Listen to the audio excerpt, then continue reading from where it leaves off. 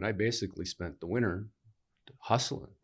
And it was scary. I mean, we were getting close to spring and I didn't have any contracts and nothing was really happening. And then finally one of them came through.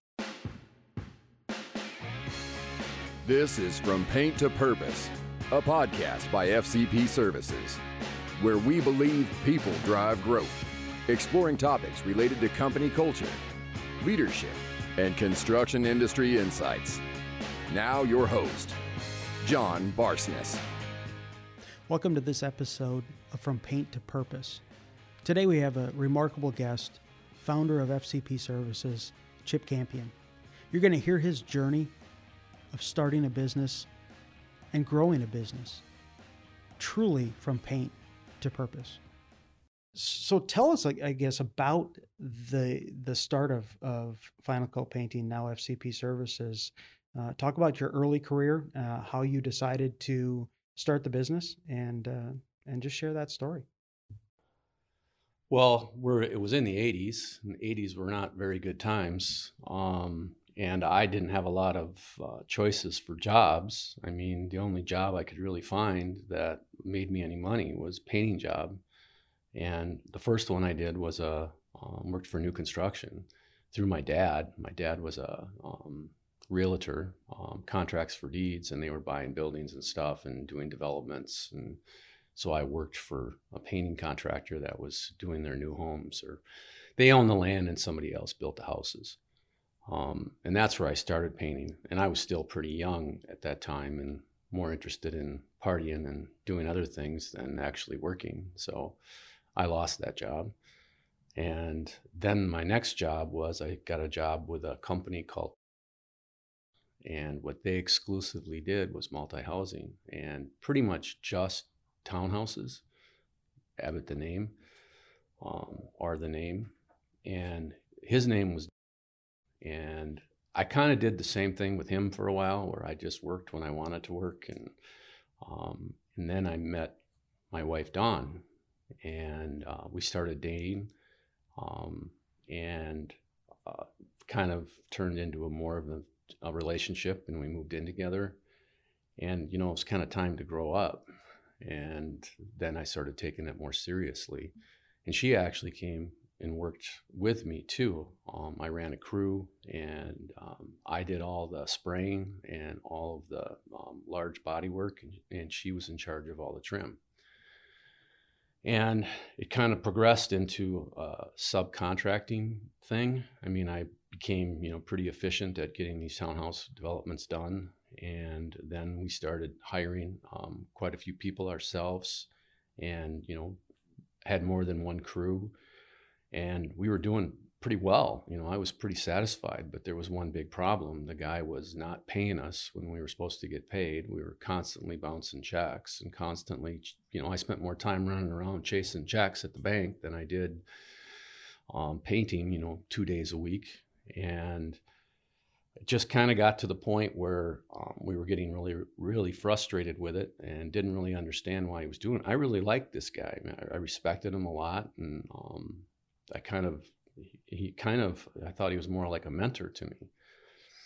And my wife was the one that kept saying, well, we should do this on our own. We should go out and start our own business. I mean, you can do this. And, I just didn't have the confidence in myself. And it got bad at I can't remember what year it was. I think it was 89, where it was really hard to keep things going because we was constantly, we were doing a pretty decent volume of work. And we were having a hard time, keeping payroll and stuff. And I was spending a lot more time doing that. And Dawn said, well, let's just try it and do it on our own. And that was kind of towards the fall of 89. And I was not real gung-ho about doing it. And I finally just said, okay. And I went back to, he still owed us a bunch of money, and kind of told him that this is what I was going to do, because I still had some respect for him. And he got really mad about it. This is my livelihood. How can you do this to me? And blah, blah, blah. And then he offered me a partnership. And he said that, he'd give me half the company and we would be partners in it. And I actually got kind of excited about that. And I went back home and told my wife, Dawn, about it. And she just went, "Are you freaking crazy? Why are you going to want to partner with somebody that's been stealing from us and, not telling us the real amount of the contracts, that we weren't getting the full percentage that we were supposed to be getting? Why would you want to do that? If you're stupid enough to do that, I'm going to leave you." And so it really sunk into my head that, we're going to have to do this. And it was a scary jump. I mean, it was coming into the winter, and I mean, we, probably had enough to last through the winter, but that was about it. And I just had to go out and hustle. And that's what I did. We formed a corporation, S Corporation, got everything set up, got a bank account, and all I did is go out and hustle.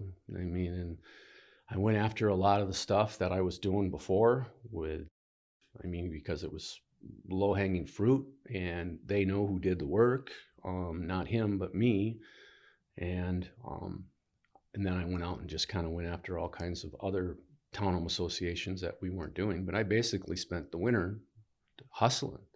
And it was scary. I mean, we were getting close to spring, and I didn't have any contracts, and nothing was really happening. And then finally, one of them came through. It was Mallard Creek, a small duplex townhome association. And I think we got 10 buildings or something to do.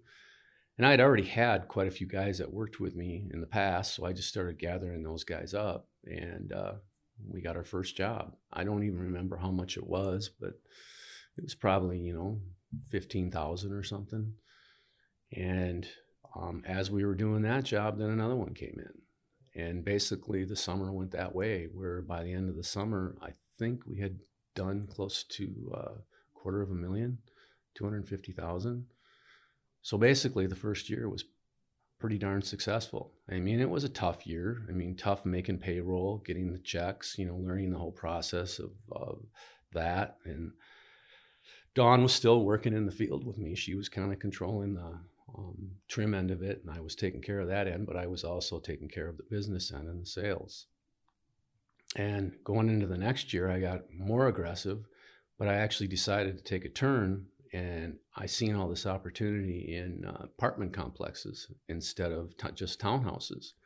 And I started going after the big management companies, the Trammell Crows and companies like that.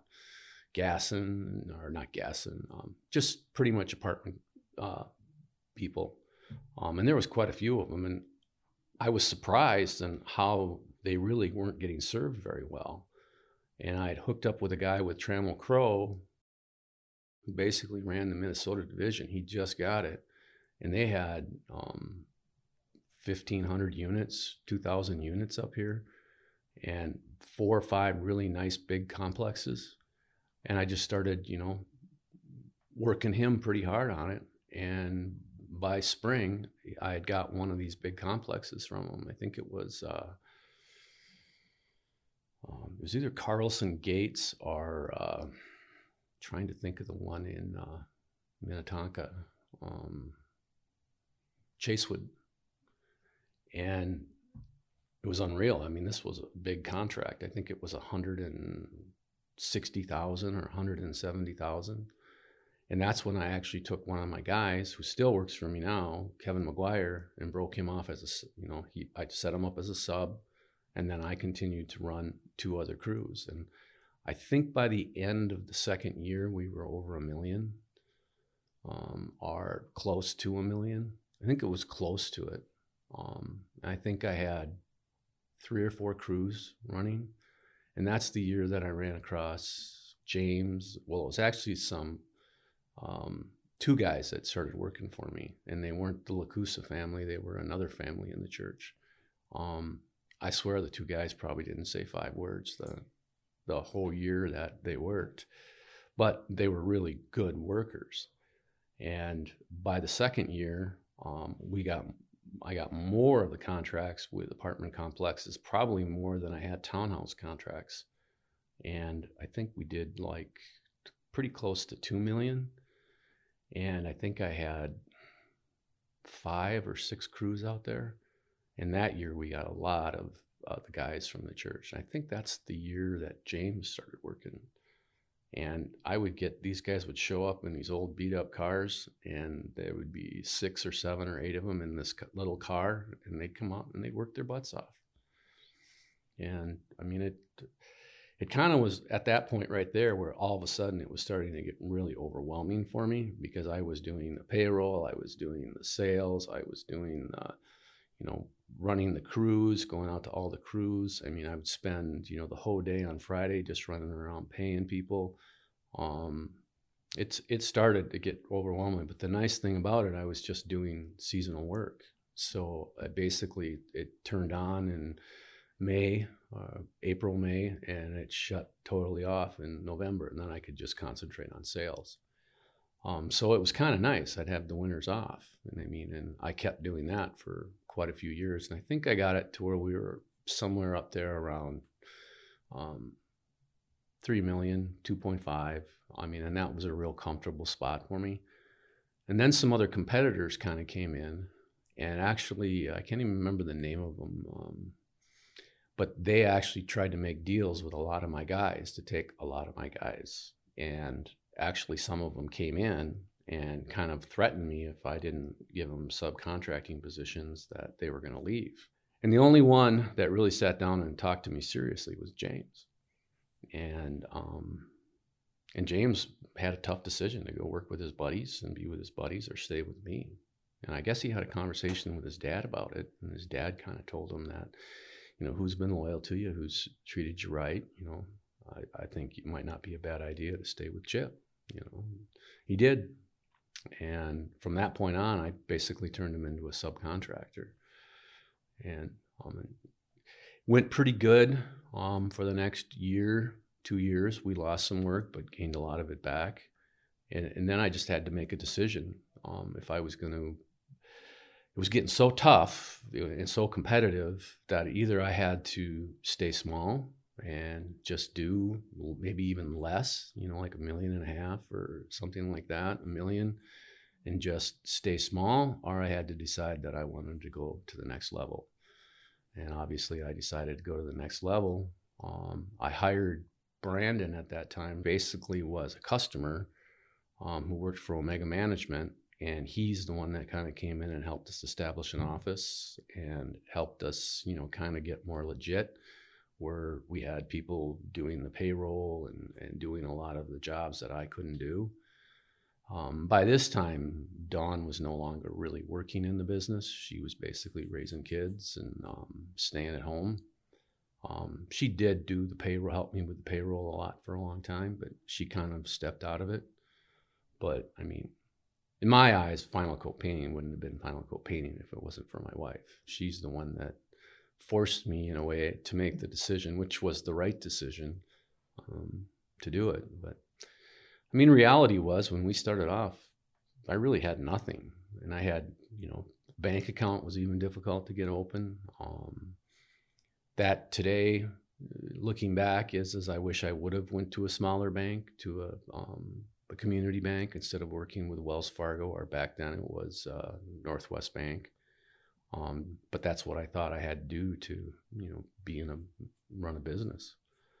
But at that point, when we started creating an office, James turned into a salesman and was basically doing sales. Brandon was pretty much running the office. And that kind of went on for 1 or 2 years. And then we started bringing in other people. That's when we hired like Dan, and really had a full-time secretary, or office manager. And then, we were still doing right around the 3 million. I think the year that when James came in as sales, I think we bumped it up and we got pretty close to 4. And then I always was exclusively using Valspar paints. And the reason I was doing it, because I didn't like Sherwin-Williams. Sherwin-Williams was always played like they were the top dog, and you had to do what they said. And we had some problems. They had some paint that was bad. It was a dark brown paint. I can't even remember what it was, but we used it on a lot of the trim on a lot of the townhouses, and it chalked out where it turned white. And we had to go back and repaint a whole bunch of these townhouses. And they did not give me any warranty on it. And this was like when I was still working with, and so I decided right from the start that I wasn't going to work with Sherwin-Williams, and we didn't. And I worked exclusively with Valspar. And I was down talking to my rep down at the corporate office. I think I was down there because Valspar had the corporate office in downtown Minneapolis with the building next to the dome that had all the colors on it. Yeah. And I was actually painting that for them. I had a couple guys down there, and I was down there, and I ended up talking to my rep's boss, and he started talking about Lowe's, that Lowe's Corporation they were in partners with them, and they were going to start doing a repaint program. Lukey, the head of sales at Valspar, was starting this program. And as soon as I heard it, I said, well, I'd like to, get a piece of that and try it if there's an opportunity there. I came back to the office and I told James about it. And, of course, he got excited about it too. And long story short, they actually we did not win a job. We did not win any of the stores at the beginning. But we did get the blue where the sign of Lowe's is. They gave us like 100 of those to paint.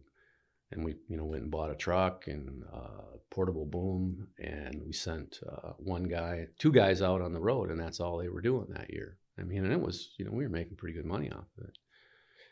But then one of the contractors that they hired about mid-year, they fired, and they called us up and asked us if we wanted to try doing the store.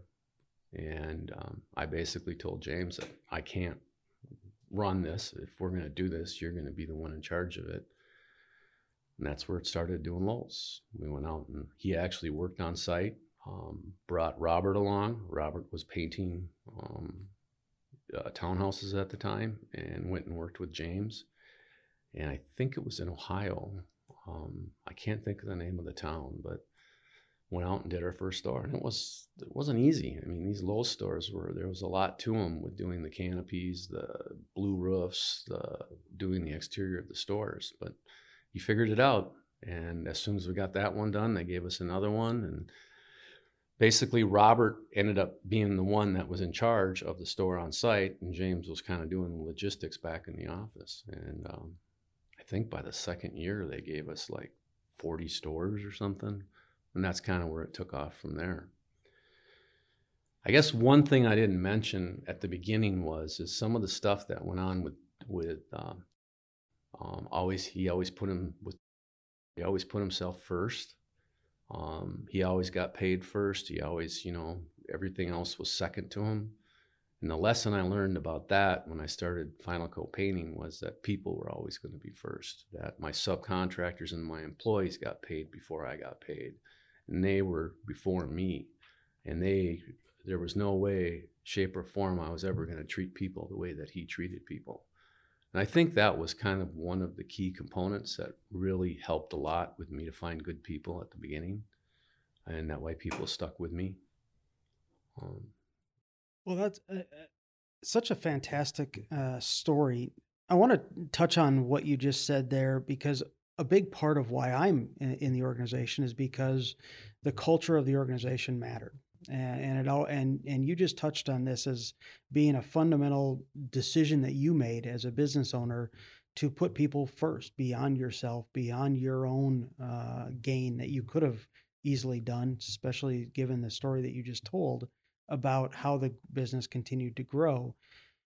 What was the motivation beyond just your experience with about how you saw him handle business? You also have chosen to give people like James a first start, but you also have shown up with people to give them second or third opportunities, or maybe even their last opportunity to make something of themselves. What's that motivation? Where did that come from for you to care so deeply about giving people the opportunity? Well, I think it comes a lot from how I started. I mean, it was really hard to find an opportunity, and when I found one, I latched onto it. And like I said, I always had a lot of respect for, there's a lot, like I said earlier, that there was a lot of things that I learned not to do, and that's when I learned it, when I saw how some of the ways he treated people and he done things, and I wanted to treat people like I wanted to be treated, and I wanted to give people opportunity. And that whole decision at that where that came in was at a time that when I started the office, and I made that decision really to either go big or stay the way I am. And that's where it really got, the foundation for that really got cemented in, is that this is not about me anymore. This is about a company and taking care of other people. And I mean, I think some of that too came from me being an alcoholic, and going through treatment and being a part of AA, giving people, second opportunities. And it's unbelievable to watch people when you give them that opportunity, and watch them thrive. And very, very rarely, when you give somebody a good opportunity to be successful and set them up to be successful, it's very rarely they fail. And especially people that have had a tough life and have gone through tough things in their lives, like alcoholism or being arrested or whatever it might be. And most of the people that I've given that opportunity have shined. Very rarely have they not. And I think that's just part of the culture in this company, and has kind of stayed in this company. I mean, at this point in my life, at a certain time, I had gotten cancer, and I was struggling pretty hard with that, and just mentally, I was struggling with that because of the cancer, and I couldn't do it anymore. And my wife came in and started working in the business again, and James pretty much took over. And there was a little conflict there, or more than a little, but we worked it out. And pretty much now, James is pretty much running the company. He ended up becoming 49% owner, and he is actually where the company is now. He's the one that took it there, not me. And I think a lot of his success has been for me just to step back and, let him make his own mistakes and let him figure stuff out on his own. And I mean, I think it's been kind of a rocky road. I mean, it's a lot of stuff that has to be done. And he took it from being a small organization, when I say small, I mean, 5, 6, 7 million, to where it's at right now. I think our revenue last year was just under 25 million. And that's amazing. I mean, there was a time that I looked at this business and I wanted it to be a $50 million business, and that was my goal. And I see that goal coming now, probably within the next couple of years. But that's not my goal. That I cannot take credit for that. That's James's. So talking about James, what did you see in him that gave you the confidence to give him the opportunity to really, here you are as an owner of the business, and at that point you were sole owner of the business, to give somebody who was inexperienced but who worked hard the keys to the kingdom in many ways? What was it that you saw in him? A lot of it was just the kind of person he is. I mean, he's a very caring person. He's got a lot of faith. Doesn't wear it on his sleeve though. And I almost took him under my wing early on, as I tried to be kind of that figure, mentor maybe. But he just shined in anything he did, and his personality just shined. I mean, he's infectious when you're around him. He can get stuff out of people that people can't usually get out of themselves. And I mean, it's just, I didn't really have any doubt or any misgivings. He just shined, and I seen that, and I seen how other people followed him. You have an uncanny ability of squaring people up pretty quickly, and having a gut instinct on people. which is not a common trait, especially in entrepreneurs. Oftentimes, they are very independent. They want to control everything.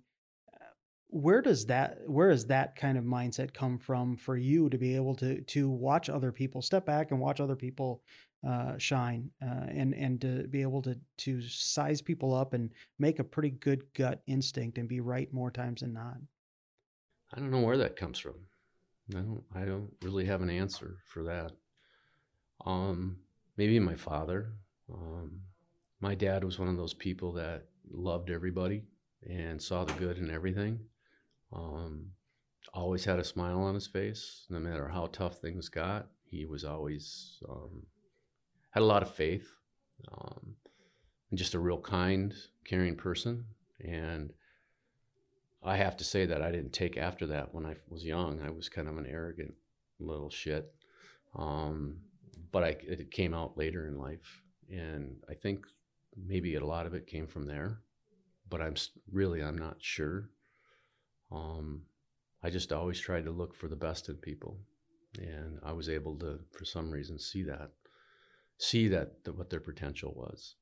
And I think a lot of it comes with giving people a chance to shine, not control them, not tell them what to do all the time. Some people you have to really help them a lot at the beginning, but then all of a sudden, when you give them that opportunity to do it on their own, and you either see it click or you don't see it click.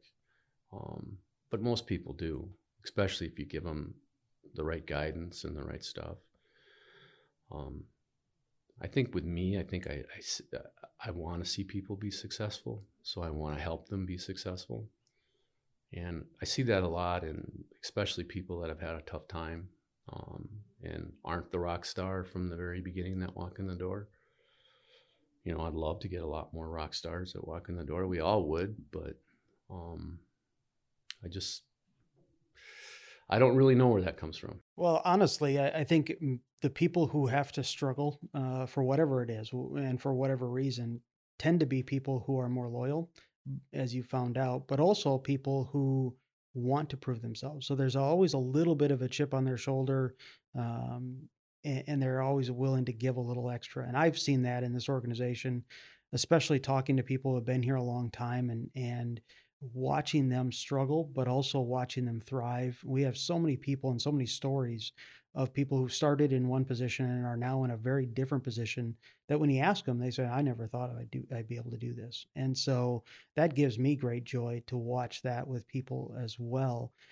Taking back to the beginning of the company, often there are people who complain about what they don't have, resource-wise and other things. What resources did you have that you tapped into right away, not just financial, but other means that helped you to build the business? I think a lot of it just was my ability to sell. I mean, I really didn't have any, resources. I mean, I didn't get anything. My parents didn't have anything at the time.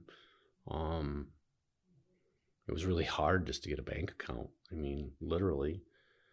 I think it was just the honesty and the gift of giving people what they needed. And just simple as that. I mean, it's a service business. You go out and you're doing a service for people, and you make sure that you're doing it right and doing everything the right way. And as long as you stay on that path and trying to do the very best and better than anybody else, it just works out. I don't know where that came from. I mean, I went out and I had to sell my butt. I mean, but again, it's people. It's just people, being honest to people, giving people opportunity. Some people have taken advantage of that and went off and started their own business and taken a lot of business from me. And that jaded me when that happened. I didn't see it coming.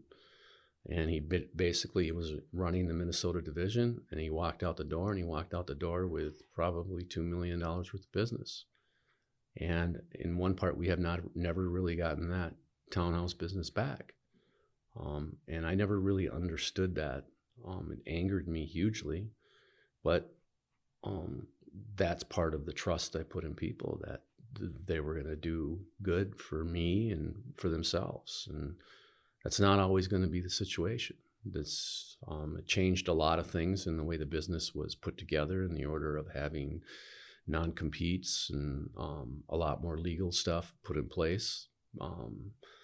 But I still, at first I got jaded, and then I just kind of went right back to where I was at, that, this stuff happens and not everybody's going to be loyal all the time. And money is a pretty strong factor in things in life to a lot of people, which I don't think it's that strong of a factor to me. I guess one of the other things that I really have tried to instill in people is that I'm never going to ask them to do something that I won't do myself. And I mean, that's probably my worth ethic, and a lot of people have followed that.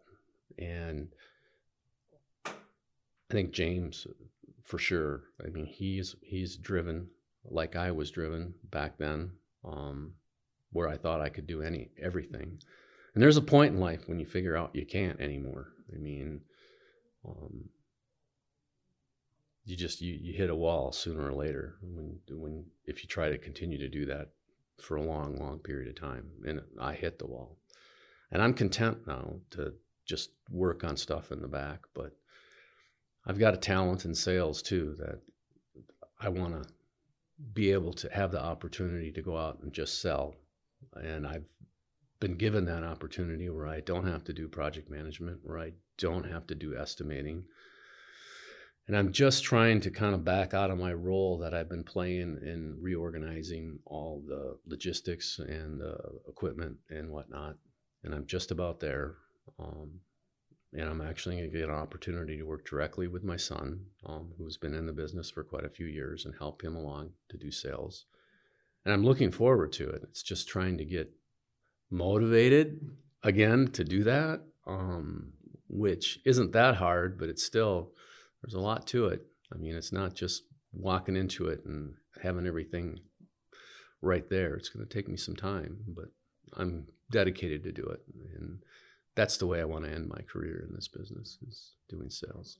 Well, I know that I have always admired both your intellect for business, but also that work ethic. When I see you in the back working on equipment, I know we've had conversations where you've talked about how much you want to make sure the guys in the field have what they need, and to give them the best of what we can offer them. And I've also then seen you in meetings where you have been working with bankers, and you have been helping others in the organization understand the business side of things. You just talked about the fact that sort of this next step for you is to get back into sales and to give back that knowledge both to your son, but also I think to anybody else who wants to learn it in this organization, which I think is such a fantastic thing. So what motivates you now? Why continue to work when you really don't have to? What's there that's continuing to drive you to get up in the morning and do the work when you really don't have to? The joy of being around other people, the joy of accomplishing stuff. I mean, I'm not one to sit still. And whatever I jump into it 100%. And I know if I go away from this work, I'm going to go find something else to jump into and probably drive my wife crazy. So I'm trying to gradually back out of this. And I think sales is a good thing to do because it's something that I can do and pass on really easy. It's not going to be something that it's going to take a lot of work to train somebody else to do what I do. And plus, I think I'm going to get a lot of enjoyment out of it because I always have a lot of enjoyment on meeting and greeting people and making deals happen. I mean, that's a lot of fun, especially when I don't have to do the after effect, which I'm told I'm not going to, but I'll wait and see. I made that promise to you, and I will hold to it. You won't have to be doing all the stuff that you had to do before. That's our commitment to building the organization the right way and putting the infrastructure in place, which as you get bigger like we are, you have to, because otherwise you can't sustain it. People are, you talked just briefly about hitting that wall, and every entrepreneur hits a wall at some point. They realize they can't do it all. They need to bring people on board. I can tell you from experience, I've done that myself, and I don't know how long I banged my head into the wall trying to still do it when I wasn't helpful to myself, to my family, or to the business. James has found that out the last couple of years. He's got an enormous work ethic, and he and Robert can take on so much. But they're both realizing that you need to surround yourself with good people who can take that burden off of you. When you think about what that legacy you want to leave for this business when you are able to step off and go do something else at some point, what does that look like? What is that legacy that you want to make sure that when you're no longer having a pulse on the business, that it's still doing the things that you set out to do when you started? People first. I mean, it's probably as simple as that. And if you look at that both in the people that work with you and also the people you work for, I mean, it always ends up, it's always a winning solution. I mean, because that's really what life's all about, is enjoying life and having good people around you, good friends. Most of the people that I've worked with have become friends too, more than that, more than just an employee. And I just want this company to continue to thrive and to be what it is. People first company, and a company that's going out there and giving people service that they've probably never really experienced in a lot of situations. That they know when they work with us, they're working with good people, and the people here in the company really care about what they're giving them in return. So, as we kind of wrap up this episode, for those entrepreneurs out there, those leaders out there who are listening to this, and when you think about you've shared this great journey of where the business has been, and obviously there have been rough spots along the way, and a lot of sleepless nights trying to figure out how you're going to make payroll and where the next project's going to come from. But when you think about maybe one of the big risks you took that maybe didn't work out as you thought it was, what was that, and maybe what did you learn from that, and how did you rebound to continue on that path of success? Growing too fast, I mean, is probably the biggest thing. Taking on more than what you can actually accomplish, and you can get in trouble really fast.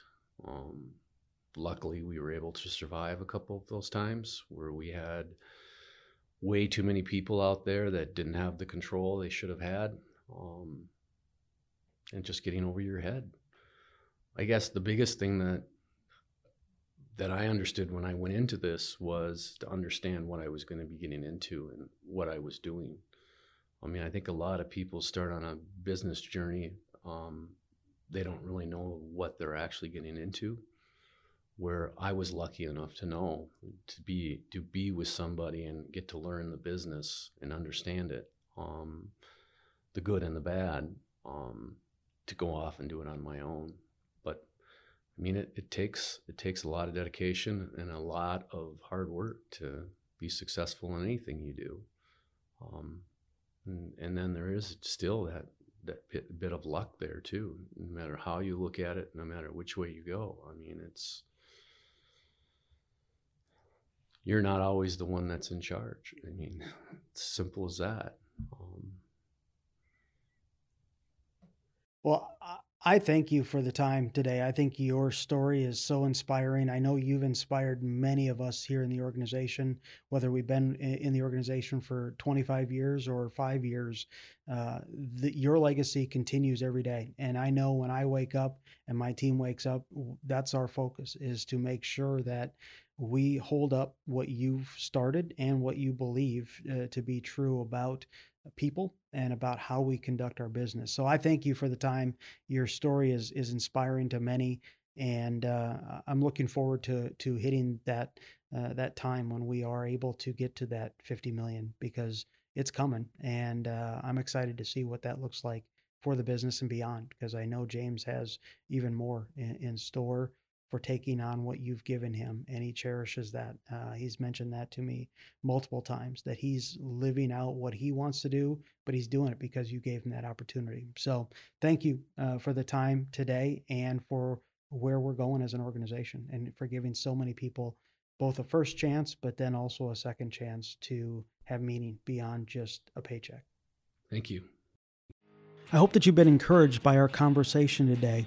To continue in that encouragement, rate us, review us, and subscribe to this podcast so you can join us on the journey as we become a great company with great employees with unlimited opportunities. Until next time. Thanks for listening.